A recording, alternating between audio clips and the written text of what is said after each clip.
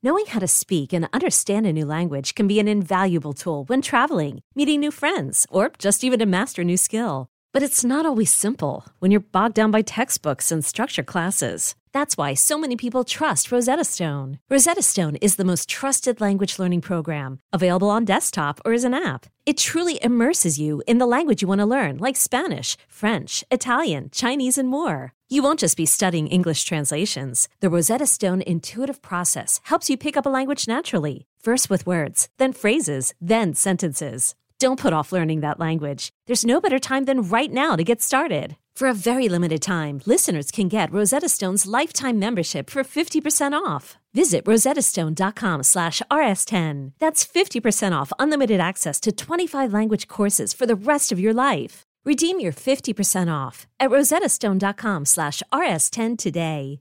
Is your child struggling with a specific subject or need help with homework? Are they asking questions that you're not sure you can fully answer? IXL Learning is an online learning program for kids. It covers math, language arts, science, and social studies. IXL is designed. This program will improve your kids' grades. Studies done in almost every state in the country. The kids who had IXL are consistently doing better. Powered by advanced algorithms, IXL gives the right help to each kid no matter the age or personality. And it doesn't have to eat up all your time. One subscription gets you everything for all the kids in your home, pre-K to 12th grade. So don't miss out. 1 in 4 students in the U.S. are learning with IXL. IXL is used in 95 of the top 100 school districts in the U.S. Make an impact on your child's learning. Get IXL now. And listeners can get an exclusive 20% off IXL membership when they sign up today at IXL.com/audio. Visit IXL.com/audio to get the most effective learning program out there at the best price. Hey folks, this is Kevin. Just a few words before we start. First, a little something from our network of podcasts at MaximumFun.org. Hello, I'm Judge John Hodgman. And I'm Bailiff Jesse Thorne. Can you force your girlfriend to listen to heavy metal music? Is a machine gun a robot? Is it okay to take coupons out of the garbage if you're Canadian? What should you do if your parrot attacks your husband? Can you prove that Crank 2 is a good movie? Only one man can decide. Judge John Hodgman. If you have a case for the judge's court, visit MaximumFun.org/JJHo. If you just want to listen in, find us on the web or free in iTunes. All right, that's that. Now I just want to say a few words about our sponsor, Stamps.com. You know, to make the most of your workday, it's important to eliminate unnecessary tasks like going to the post office. And everything you do at the post office, you can do right from your desk with Stamps.com. Stamps.com is so quick and easy to use. You buy and print official U.S. postage using your own computer and printer. They'll send you a digital scale. You plug it into your computer. It instantly calculates the exact postage you need for any letter or package. Stamps.com will help you decide the best class of mail. You will never have to go to the post office again. We use Stamps.com at Risk and the Story Studio, and we love it. And right now you can use our promo code RISK for this special offer. It's a no-risk trial plus a $110 bonus offer that includes the digital scale and up to $55 free postage. So don't wait. Go to Stamps.com before you do anything else. Click on the microphone at the top of the homepage and type in RISK. That's Stamps.com. Enter RISK.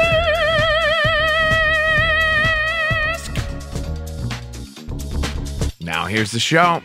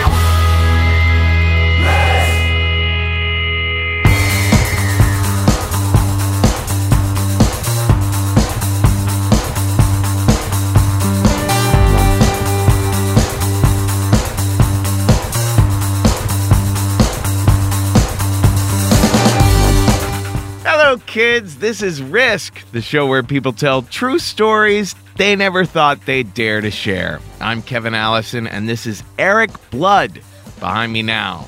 Well, we're calling today's episode The Sweet Hereafter, because on this episode we have two longer radio-style stories from two fascinating men.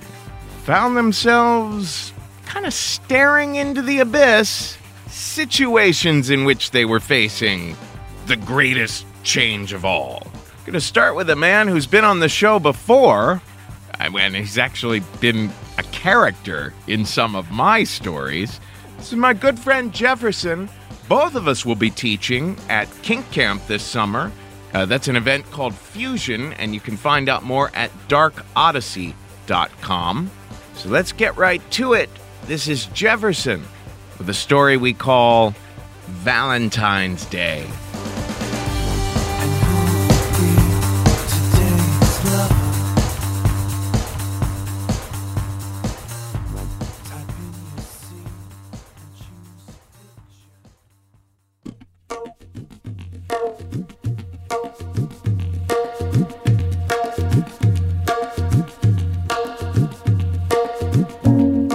My girlfriend and I decided that this Valentine's Day would be kind of quiet. It was a Thursday night, and the next day we'd be getting up very early to get in a car with this lesbian couple we know, and we'd be driving down to Washington, D.C. for an event called Winter Fire. It's an annual kink convention, and every year I go down and I teach a few classes, including this year a class on how to throw an orgy, and then later that day I would throw an orgy. I caught wind, though, of a study that was being done for HIV testing for gay and bisexual men. And not only would it take care of your testing, but you get paid for participating in the study, $25. So I'm bisexual, so I qualify. But I contacted them and said, would you also extend this to women, like a woman who has sex with bisexual men? We figured we would get tested, each make $25, and would go blow that on dinner someplace, and that would be our Valentine's Day. So we went to the place. It's right off Union Square. And we met with the counselor, Heriberto. We talked to him together. He ran us through some of the standard questions you ask somebody who's going to get tested, like if the results come back in a bad way, would you hurt yourself, or how do you feel like you've been at risk? And we answered these questions honestly and in each other's company. We described our relationship as open. We each have sex with other people. We both know this. She knows I'm bisexual. And we told him about the event we were going to go to the next day. He was very interested in this. It seemed like we had a sort of a kinky counselor, and that was fine. If we felt very much at ease talking to him. So then we went into the lab, pricked our fingers for the rapid HIV test, and then the results came in. And he sat us down and he said, I have some news for you.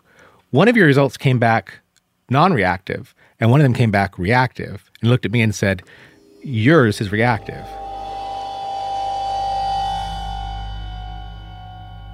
And I thought, I have HIV. And Kay said, are you sure? I mean, is this possible? This is a false positive. And he said, no, these tests are accurate 99.8% of the time, but I'll be happy to do it again. And she said, would you do it again? And I sat quietly just listening to this. And he pricked my finger again, took the test over, and Kay went to watch him, and he explained how these tests are a little like a pregnancy test. If it's non-reactive, you get like one stripe. If it's reactive, you get two stripes. And it had two stripes. So he said, what we're going to do now is we're going to do a blot test. It's a little more definitive. You have to wait a week for these results, but it's a little more definitive. So he pricked my finger again and smudged it on a card in 5 different places and said that I would be contacted in a week.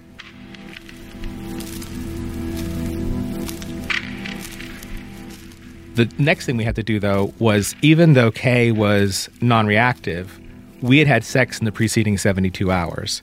So we gathered together somebody else who works there, and the 4 of us went immediately to an emergency room where we waited for a long time for Kay to get another blood test done. She was still non-reactive, and to be put on post-exposure prophylactics, which is a few pills you take. And the plan was that she would take these pills twice a day for the next month and then continue to get tested for 3 to 6 months to see if she had been exposed.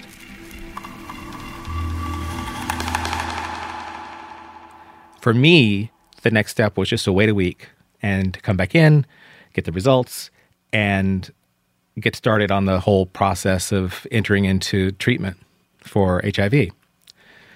It was after midnight when we finally got home. We didn't go to dinner. I called my friends to say we wouldn't be going down to Winter Fire. We just were not in a frame of mind to be around a lot of people in a sexual environment, and we spent that weekend at home. It was as trying a time as it could be because, first of all, curiously, I wasn't upset. Like I wasn't crying. I think I was shocked. She would talk about it and she would cry and she would ask me questions, and I kept finding myself taking care of her. And she would sometimes say, I can't believe you're having to take care of me when you just found out you're HIV positive. And I said, it helps, that I can do something about you.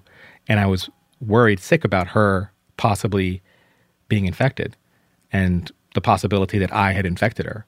But the question that she would ask, which is a question that anybody would ask, is like, how did this happen? How did I become infected?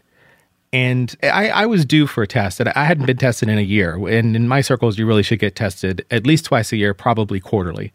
But in that preceding year, yes, we have an open relationship, and yes, I'd had sex with other people, but not like I have in years past. I just haven't, for whatever reason, I just haven't been all that active. Have I had sex with people at events? Sure. Have I hooked up with guys? Yeah.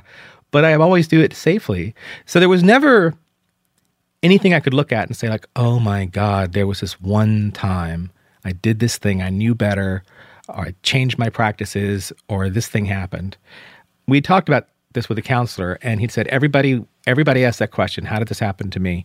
And that's the wrong question. The right question is, what do I do next? How do I treat this thing?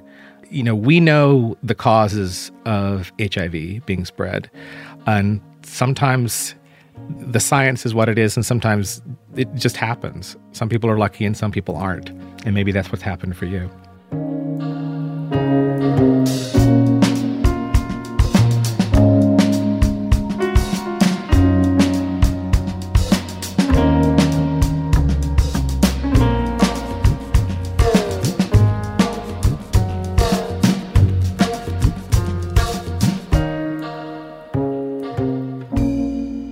During that week, Kay and I talked a lot. We had the weekend together, just all the time together. And I think I was numb most of that time. I think her responses, people respond the way they do. Her responses were like all over the place. She would think one thought and be sad about it, and think the next thought and be sad about that, and they'd be different. And she would express these thoughts. And I was often responding by saying, I'm just not ready to think about that yet.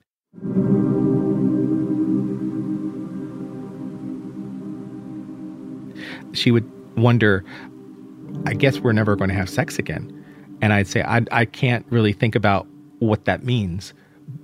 I think if we want to have a sex life, we'll find out what that is, but I don't know what that is right now. I was thinking, as somebody who's HIV positive, do I feel comfortable having sex with somebody who's not HIV positive, much less the woman I'm in love with? I don't want to put her at any risk. But she would also think, like, maybe this means that we're going to be something closer to best friends than lovers if the sexual component is missing. Maybe she would have another boyfriend at some point, and I would just be this sort of neutral, loving figure in her life. She could look at the spectrum of things that she had hoped for in her future, kind of abstractly. Maybe one day she wants to have kids. I have kids already. She could look at that and say, it's not that I wish you ill, she would say, but you're lucky. You've already done so many of the things that if I'm infected, I now have to worry about. I wanted to comfort her. She had these thoughts, and I wanted to listen to the things she was saying, but I was not in a place where I could really fully fathom what was happening to me. I knew that I needed to hunker down for the next 3 to 6 months and just be sure she's okay before I could really think about what's happening for me. I'm probably about to get on a whole lot of medication. I was at the beginning of a really arduous journey, just the paperwork alone, much less the infection itself.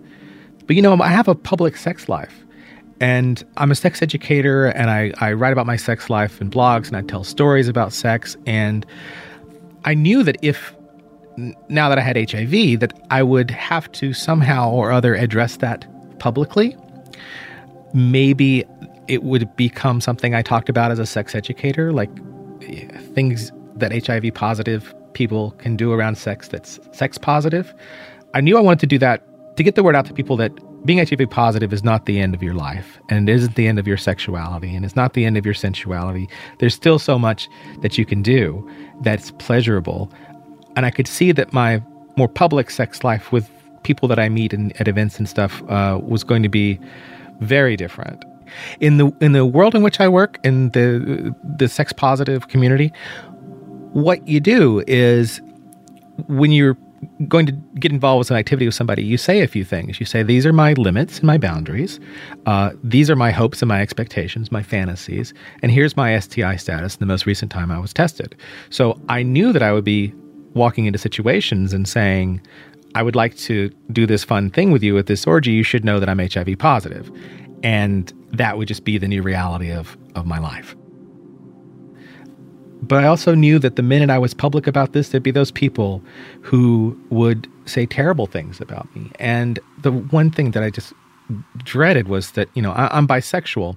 And from the beginning of the AIDS crisis, there's been this pernicious, awful stereotype about bisexual men, that we're the carriers. We take HIV and AIDS from the gay community, which is where it's quarantined, over to the straight community, which should otherwise be safe from this stuff. So I grew up with that stereotype around my sexuality, and I've done what I can in teaching classes and stuff to combat it. But here's a case where I'm going to be that stereotype. I'm the HIV positive bisexual man who infected his girlfriend, or somehow she escaped infection. But who's surprised that I got it? No one, because I can say that I'm not taking undue risks, that I'm having safer sex, but I'm probably lying. I can't be trusted anymore to be telling the truth. But there was no way that I could have HIV privately. It was a dreadful part of that time, the expectation that there'd be a time when I had to tell somebody other than Kay. Kay was in the room with me when I found out, thankfully. I never had to tell her. But I would have to tell other partners that I've had since the last time I was tested, and there was no getting around that.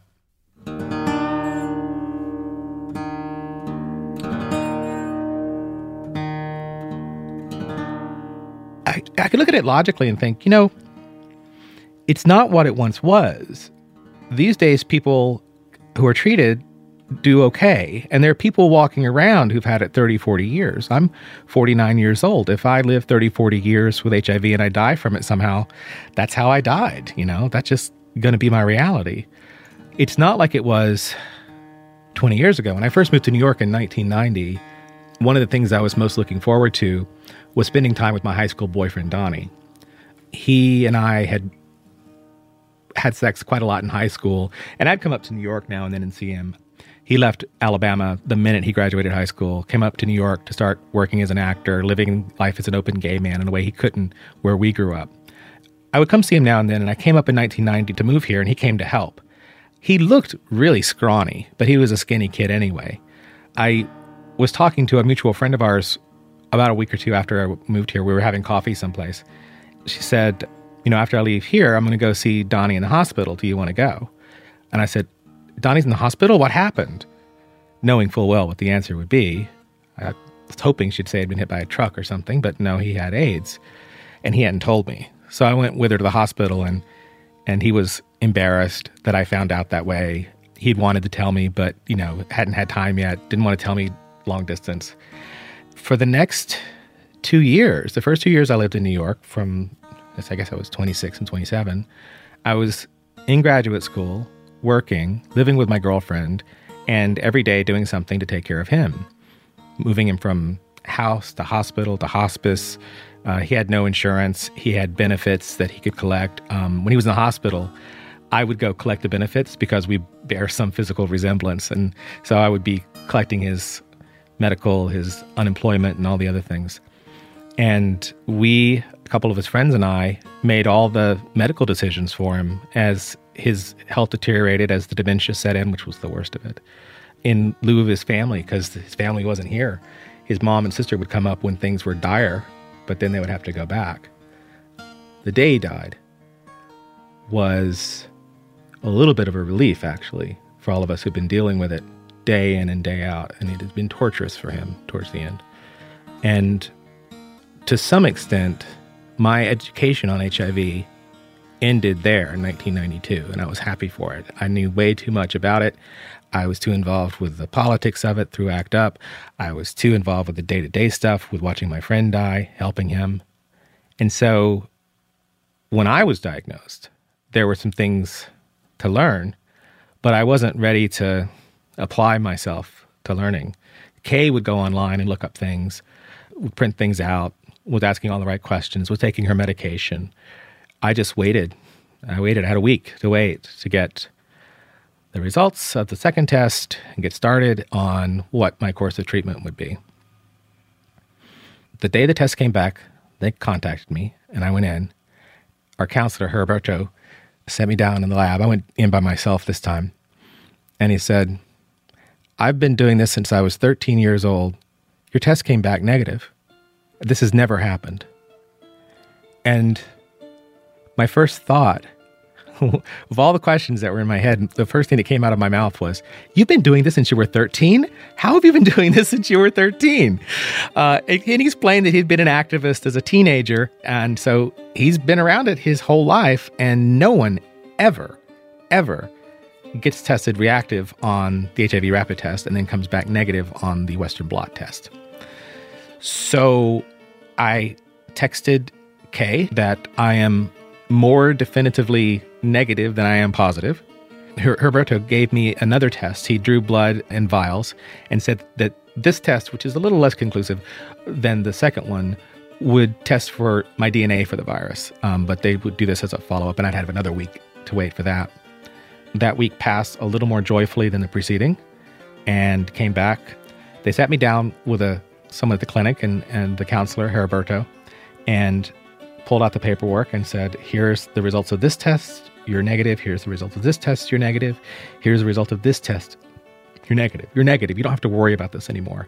We're a little concerned that you fall into that 0.2% of people who test false positive." The reasons for that are sometimes that someone's had a flu shot, or someone's pregnant, or for some other reason their antibodies are in turmoil. You're fighting some kind of infection. So apparently there was some reason, Valentine's Day, that my antibodies were trying to send me a message about something. They gave me the name of another clinic, and I was supposed to go get tested for whatever it is. It's not going to be HIV. They said it could be something like lupus, it could be Lyme disease, it could be something that was temporary that you experienced. I don't know what it is. All I know is that I had HIV for a week. I was resigning myself to what this new life would be like, and to her great credit, my girlfriend was amazing throughout that and was there with me and was planning to go forward in her life with me. Relationships have all kinds of tests. That's an enormous one.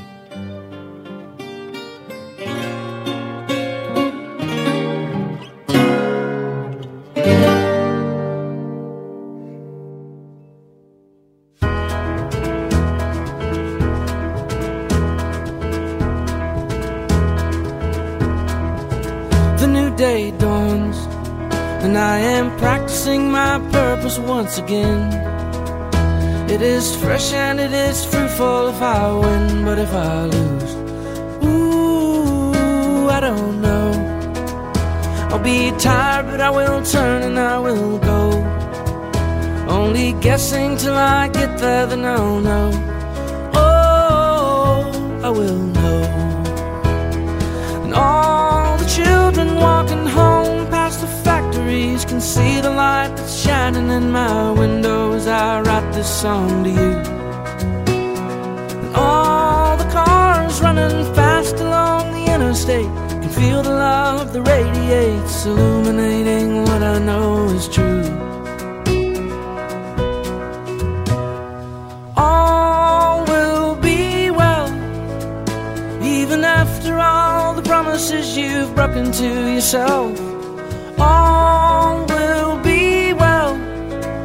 You can ask me how, but only time will tell.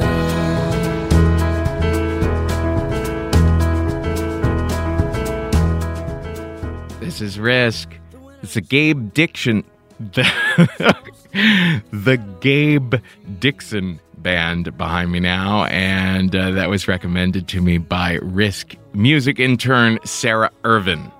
Listen, the coaching that I do to get these stories out of people that you hear here on Risk is the same sort of coaching that I do at the Story Studio. Some of the other faculty members are people from whom I've learned quite a lot from myself as well.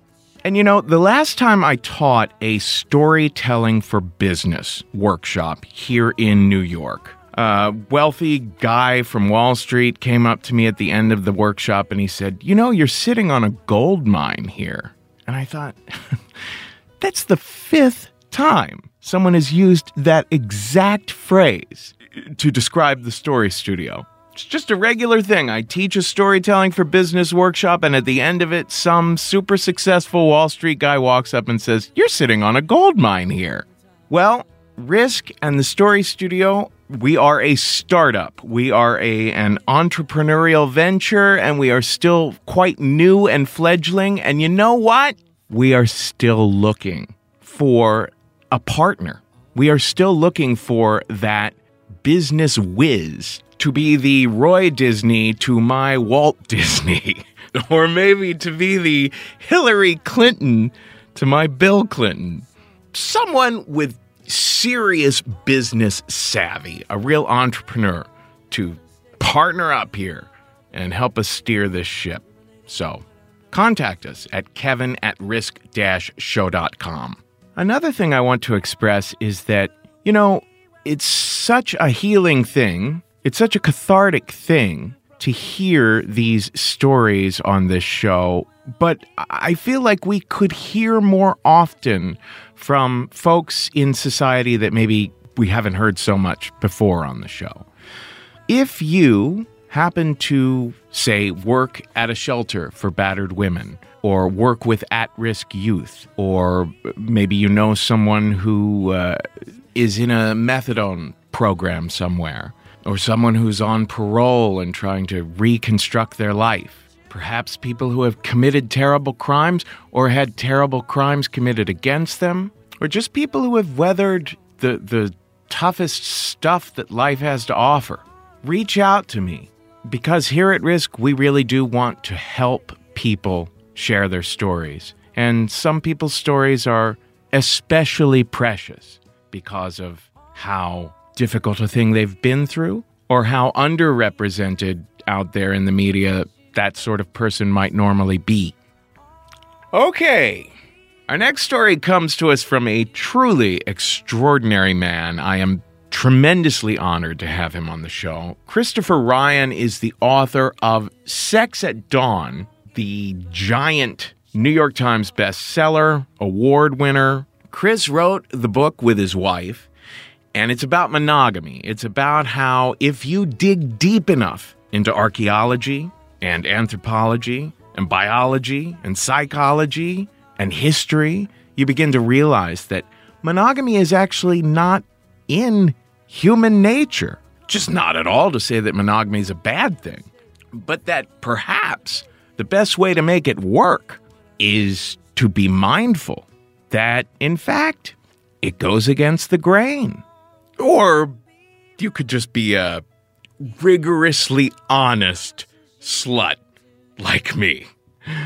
But this story is about something else entirely, and it speaks for itself, and I've spoken too long here. So without further ado, here is Mr. Christopher Ryan with a story we call Outside the Comfort Zone. All will be well. You can ask me how, but only time will tell. You can ask me how, but only time will tell.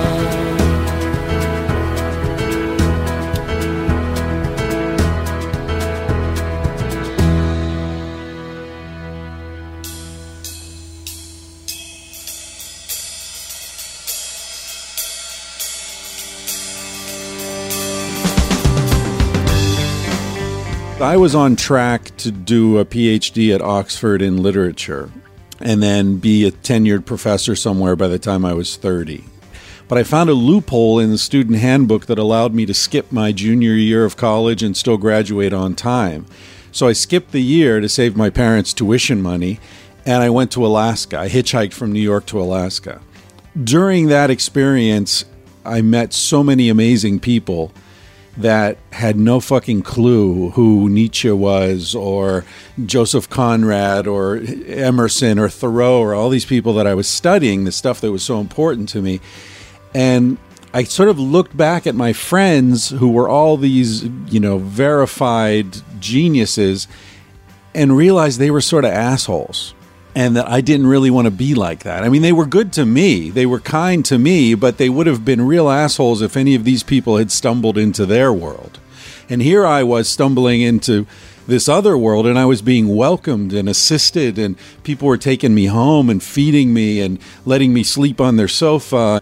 And I was welcomed into their lives in a way that my friends wouldn't have welcomed other strangers into their lives. So I had this sort of midlife crisis at 20 and realized that I was going in the wrong direction. And so what I said was, until I'm 30, I'm not going to commit to anything. I'm just going to travel around the world, have adventures, and let life do what it will to me.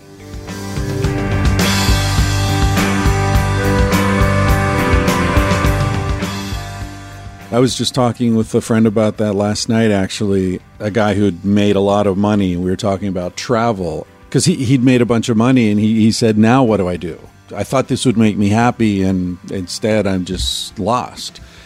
I was saying to him that the thing about money is money buys you comfort, but comfort is numbness.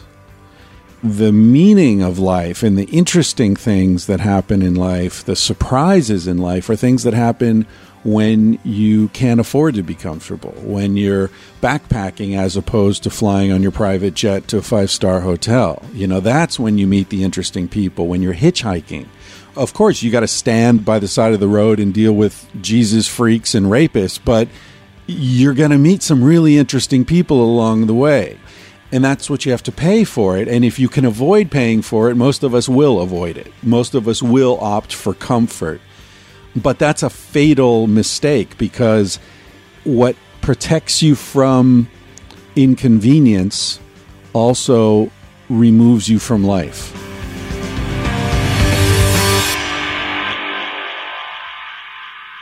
When my life was so full of change because I was traveling, and again, I was marking the travel by full moons. Like I remember in India, I was in Kashmir on Dal Lake in Srinagar, and there was a full moon. And I thought, okay, so let's see, I want to be at the Taj Mahal for the next full moon. So I, went traveling, blah, blah, blah. A month later, I'm at the Taj Mahal for the next full moon. And I look back and say, that was a month? That feels like years. I think of all the people I've met, all the things I've seen, all the experiences, all the surprises, it was just so much packed into that 1 month.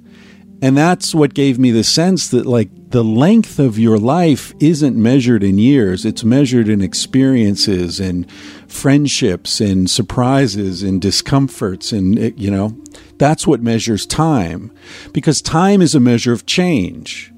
So when this experience in Tikal happened, I was 27. It was the full moon of April in 1989.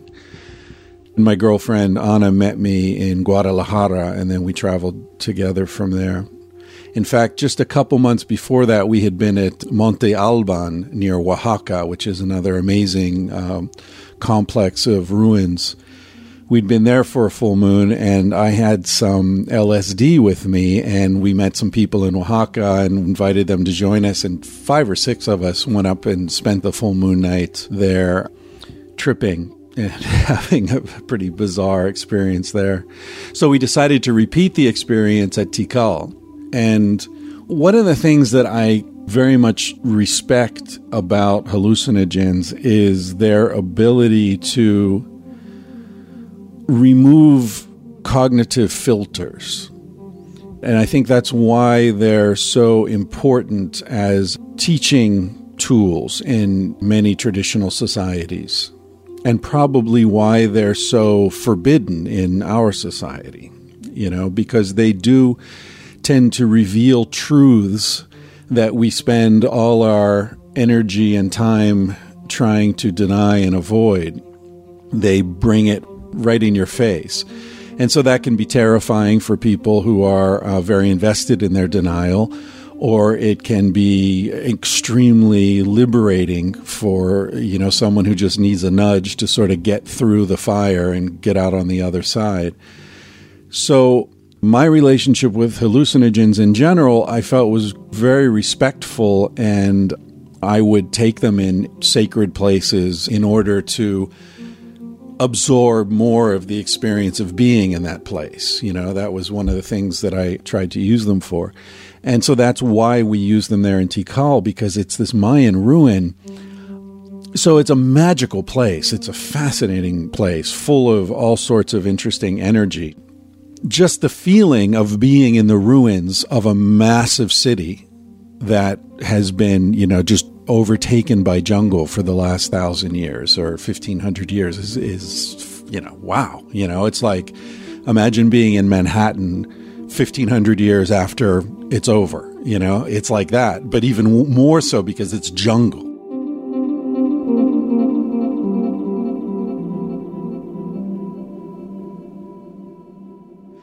Fabrizio and Solange didn't know that Anna and I were going to take the acid, and we never mentioned it to them. But we took the acid maybe an hour before we would be at the top of the temple, so that we'd be tripping by the time we got up there, but we'd still be more or less reliable to, climb over all the boulders and rocks and the roots and these pipe ladders that are drilled into the side of the temple.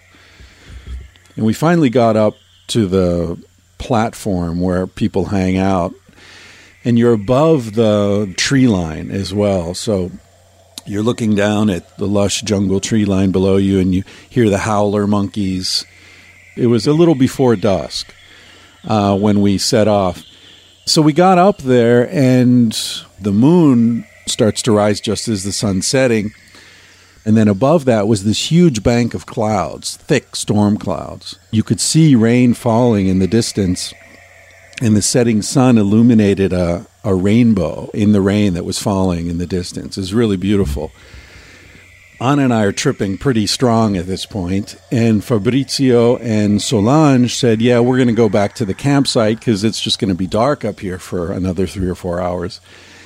And Anna and I weren't feeling like doing any walking at this point. So we said, yeah, we're just going to hang out here. You guys go ahead. But I went over to the edge of the ledge to hold a flashlight for them because they were going down this ladder that was probably 30 feet straight down the side of the temple. And then they got to the bottom of the ladder and said, okay, we'll see you back at the campsite. I said, yeah, okay, see you later. And I turned to step to go back to Anna, and that's when I felt this sting, this bite or something on my foot, and I shone the light down, and I saw this scorpion running up the wall.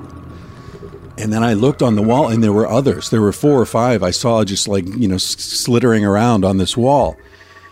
It's like, holy shit, this whole temple is covered with scorpions. And luckily, I didn't jump when it bit me, because if I had jumped, I would have gone over the ledge, and I would have been dead for sure. It was 30 feet down to rock. And it stung me on my little toe. I was like an idiot. I was wearing sandals in the jungle, real smart move there. And I went back to Anna, and I said to Anna, hey, I just got bit by a scorpion, and be careful because they're all over the place here. She said, well, is that dangerous? And I said, I don't know.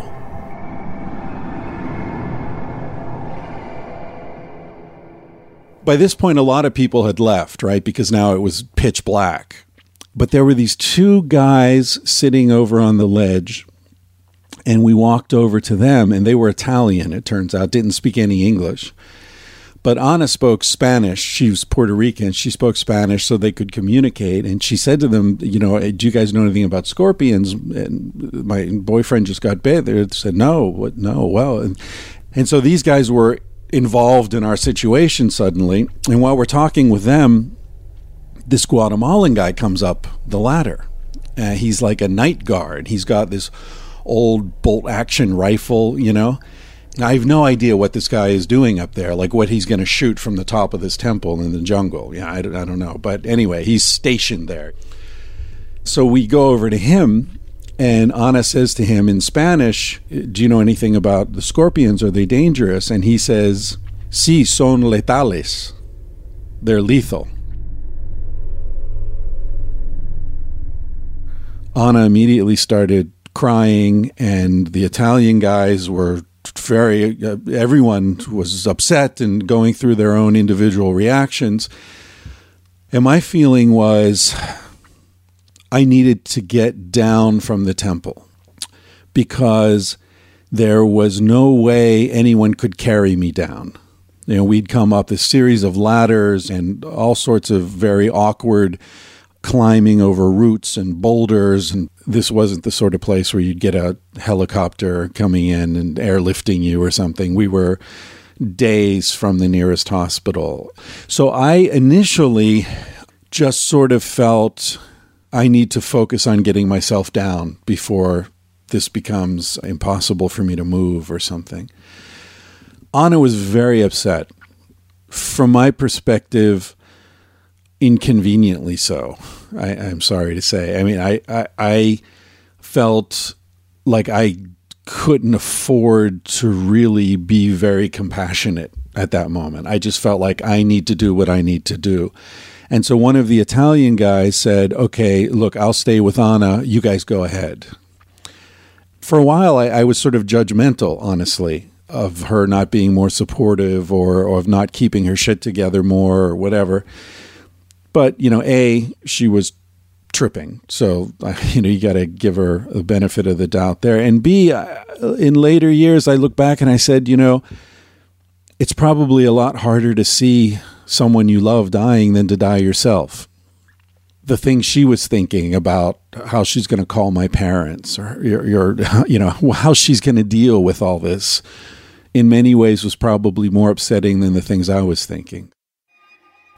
I started going down the ladder and with this Italian guy and working our way down toward the jungle floor. Probably took us 20 minutes or so to get all the way down.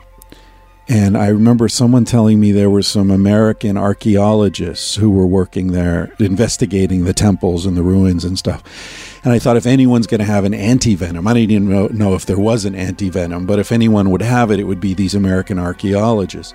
So I need to find them.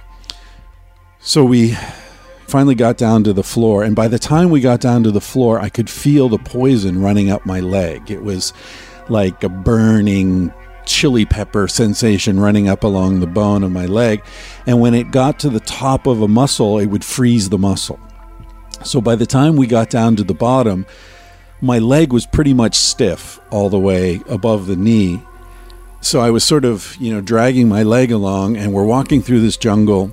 And I remember all these amazing glowing insects and centipedes and, bugs that would just fly, big bugs flying by. And they're all glowing in this iridescent green sort of light. Very strange experience of the jungle. And of course we got lost because there are no signs or anything. They're just pathways going from temple to temple. And that's when I had time to think about what I was going through. And it was so strange because there I was walking with this Italian guy and I was saying what I believed to be my last words. And this guy didn't speak a word of English. He didn't understand a word I was saying. And I remember he would put his arm around me or, touch my back or something. And I was crying part of the time. I don't remember. But I was laughing too because I remember thinking this is so funny. I'm dying. I'm saying my last words to this guy who has no fucking clue what I'm talking about. And I've never seen his face because when we went over to talk to them, it was already pitch black. I didn't shine the flashlight in their faces. This whole thing happened without ever seeing his face. And I guess he'd never seen mine either. So we were walking through this darkness together, sharing this incredibly intimate moment. Complete strangers.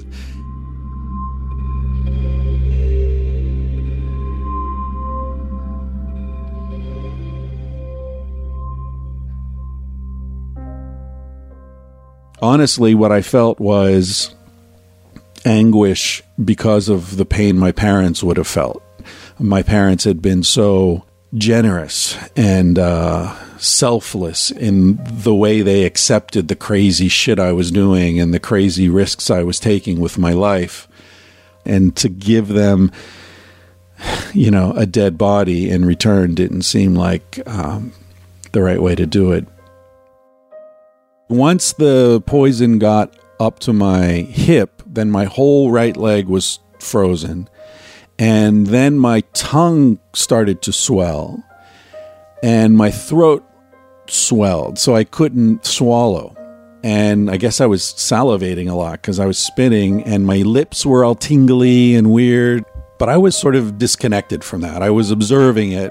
And I thought, this is when the poison's going to get to my heart and lungs, and that'll be when it's over. If it's freezing my leg muscles, and once it gets to my heart muscle, that's where it all ends. This is when I really arrived at this moment of peace where I looked at my life and I said, okay, I'm 27 years old. That's pretty young to be dying, but what a way to die. This is a cool fucking way to die. My friends are going to hear about this, and they're going to raise a glass, and there are going to be smiles, and there's going to be sadness, but it's going to be like, wow, that guy, he had his fucking adventure. That's what he wanted. He had it, and he died doing what he loved. And yeah, and I've been around the world, and I've loved beautiful, wonderful women, and they've loved me, and I've, been paid lots of money to do silly jobs, and I had the courage to quit those jobs and go off and do what I wanted to do, and I've had a full life. From the moment I stopped being afraid to die, I felt peace, I felt happiness, and I even felt pride, I think. I was already looking at it like an incredible gift. But in the meantime, we're walking around trying to find these archaeologists. And we came out, and there's this little parking lot, and there was a Guatemalan kid there, maybe 14, 15 years old. And the Italian guy explained the situation to him, and the kid looked at me like, holy shit, oh my God. And so he said, come. And he took us to this little hut and banged on the door of the hut, and nobody answered. Bang, bang, bang, bang. Finally, a light came on, and this guy opens the door, and he was like, obviously shit-faced, like drool on his face and everything. So he opened the door and let us in, and the kid said, this is the doctor. Now, he's no doctor. This guy was, a medic, or I don't know what he was. But we went in, and he sat me down on a chair, and he looked at my foot where the scorpion had stung me, and he asked me to describe the scorpion to him. And I told him, yeah, it was 2.5, 3 inches, whatever, sort of a green, gray color. And he said, oh, no, this is alacrán, not scorpion. Apparently, there are different names for two different similar creatures that we would call in English scorpions. But in Spanish, escorpión in Guatemala is a very small red thing that will kill you. But the alacrán, which is a bigger gray-green thing, is sort of like a rattlesnake bite or something. It can fuck you up, but it won't necessarily kill you if you don't have heart problems or you're not old or a child or something. So he said, look, if you're still alive now, this bit you 2.5 hours ago, you've already passed the most dangerous point, you'll be okay.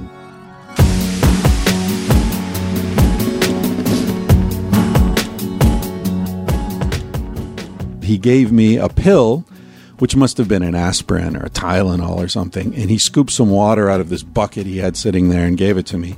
And of course, I knew I'd been traveling a long time. You never drink water out of a bucket in the tropics, but this guy just told me I wasn't going to die, so I would have done anything he'd said, So I took the pill, I drank the water, we thanked him, and then we went back to the campsite.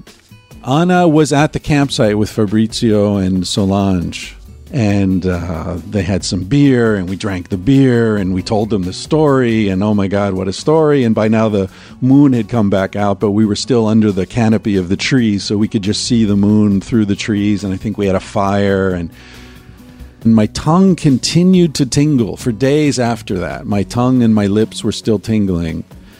Then we went to this place just maybe an hour south of Tikal. It was a ranch that had been bought by an American couple who adopted a few Guatemalan kids, and they converted the ranch into a guest house, traveler stop. The guy, his name was Michael Devine, the guy who owned it, was a really sweet, wonderful man. And one morning, maybe a week after we'd arrived, I woke up with a really bad headache behind my eyes. I went down for breakfast and I explained to Michael what I was feeling, and he looked at me. He said, "Man, I think you have hepatitis." And I did. I had hepatitis that I had caught from that fucking jungle doctor and his bucket of water. And I ended up staying there for about a month.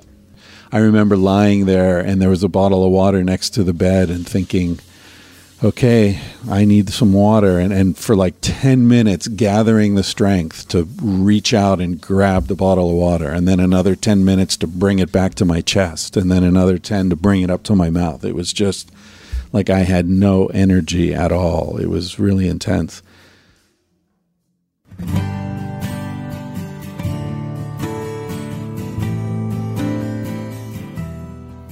You know, I went through the process of dying without actually dying. What a gift. What an amazing gift. So it's almost like a vaccination, you know, where they give you a weakened strain of the virus so you can survive the real shit down the road. And so I kind of felt like that, like what a great gift, you know, and if a month with hepatitis is what I have to pay, so what? I'll pay it. Whatever I have to pay, I'll pay it. And ever since, I've looked at my life before that night and after that night. That's a separation point in my life where I feel that everything that's happened since then has been gravy. Everything from the full moon of April 1989 is extra.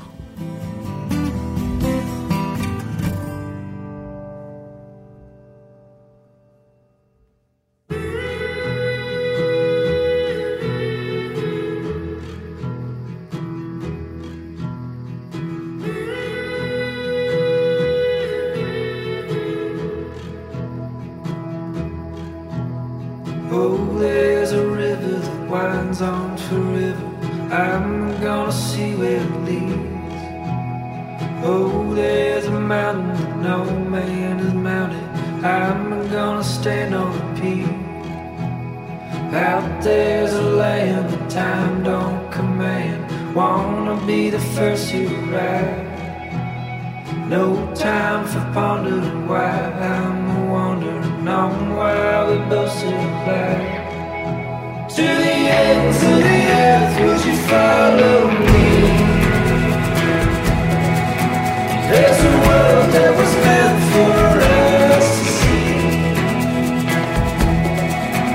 To the ends of the earth, would you follow me? If you won't ever say my goodbyes to me.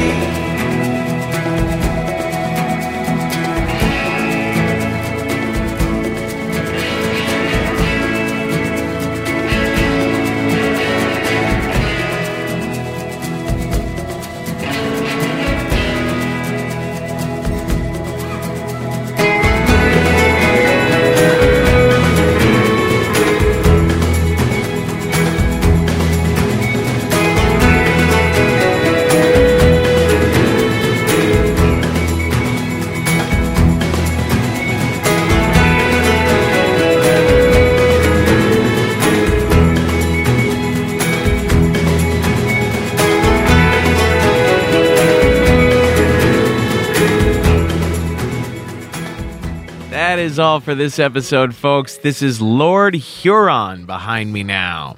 And for the first time ever, Risk is going to be in the great city of Washington, D.C. On June 29th, 2013, we are teaming up with Speakeasy DC.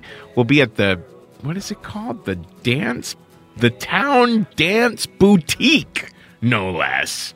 Remember, you can always find out where Risk is happening next live at risk-show.com/tour. That's where you go to find out about ticketing and all that kind of stuff. Please keep in mind that Risk is listener supported. We very much rely on help from the people who love our show, financial help. If you go to MaximumFun.org/donate, you can become a member today, and there's a lot of other wonderful things to get out of a Maximum Fun membership. Or you can make a one-time donation there, but be sure to earmark it for Risk no matter what you do. MaximumFun.org/donate to help keep Risk running, keep this listener-supported stuff happening.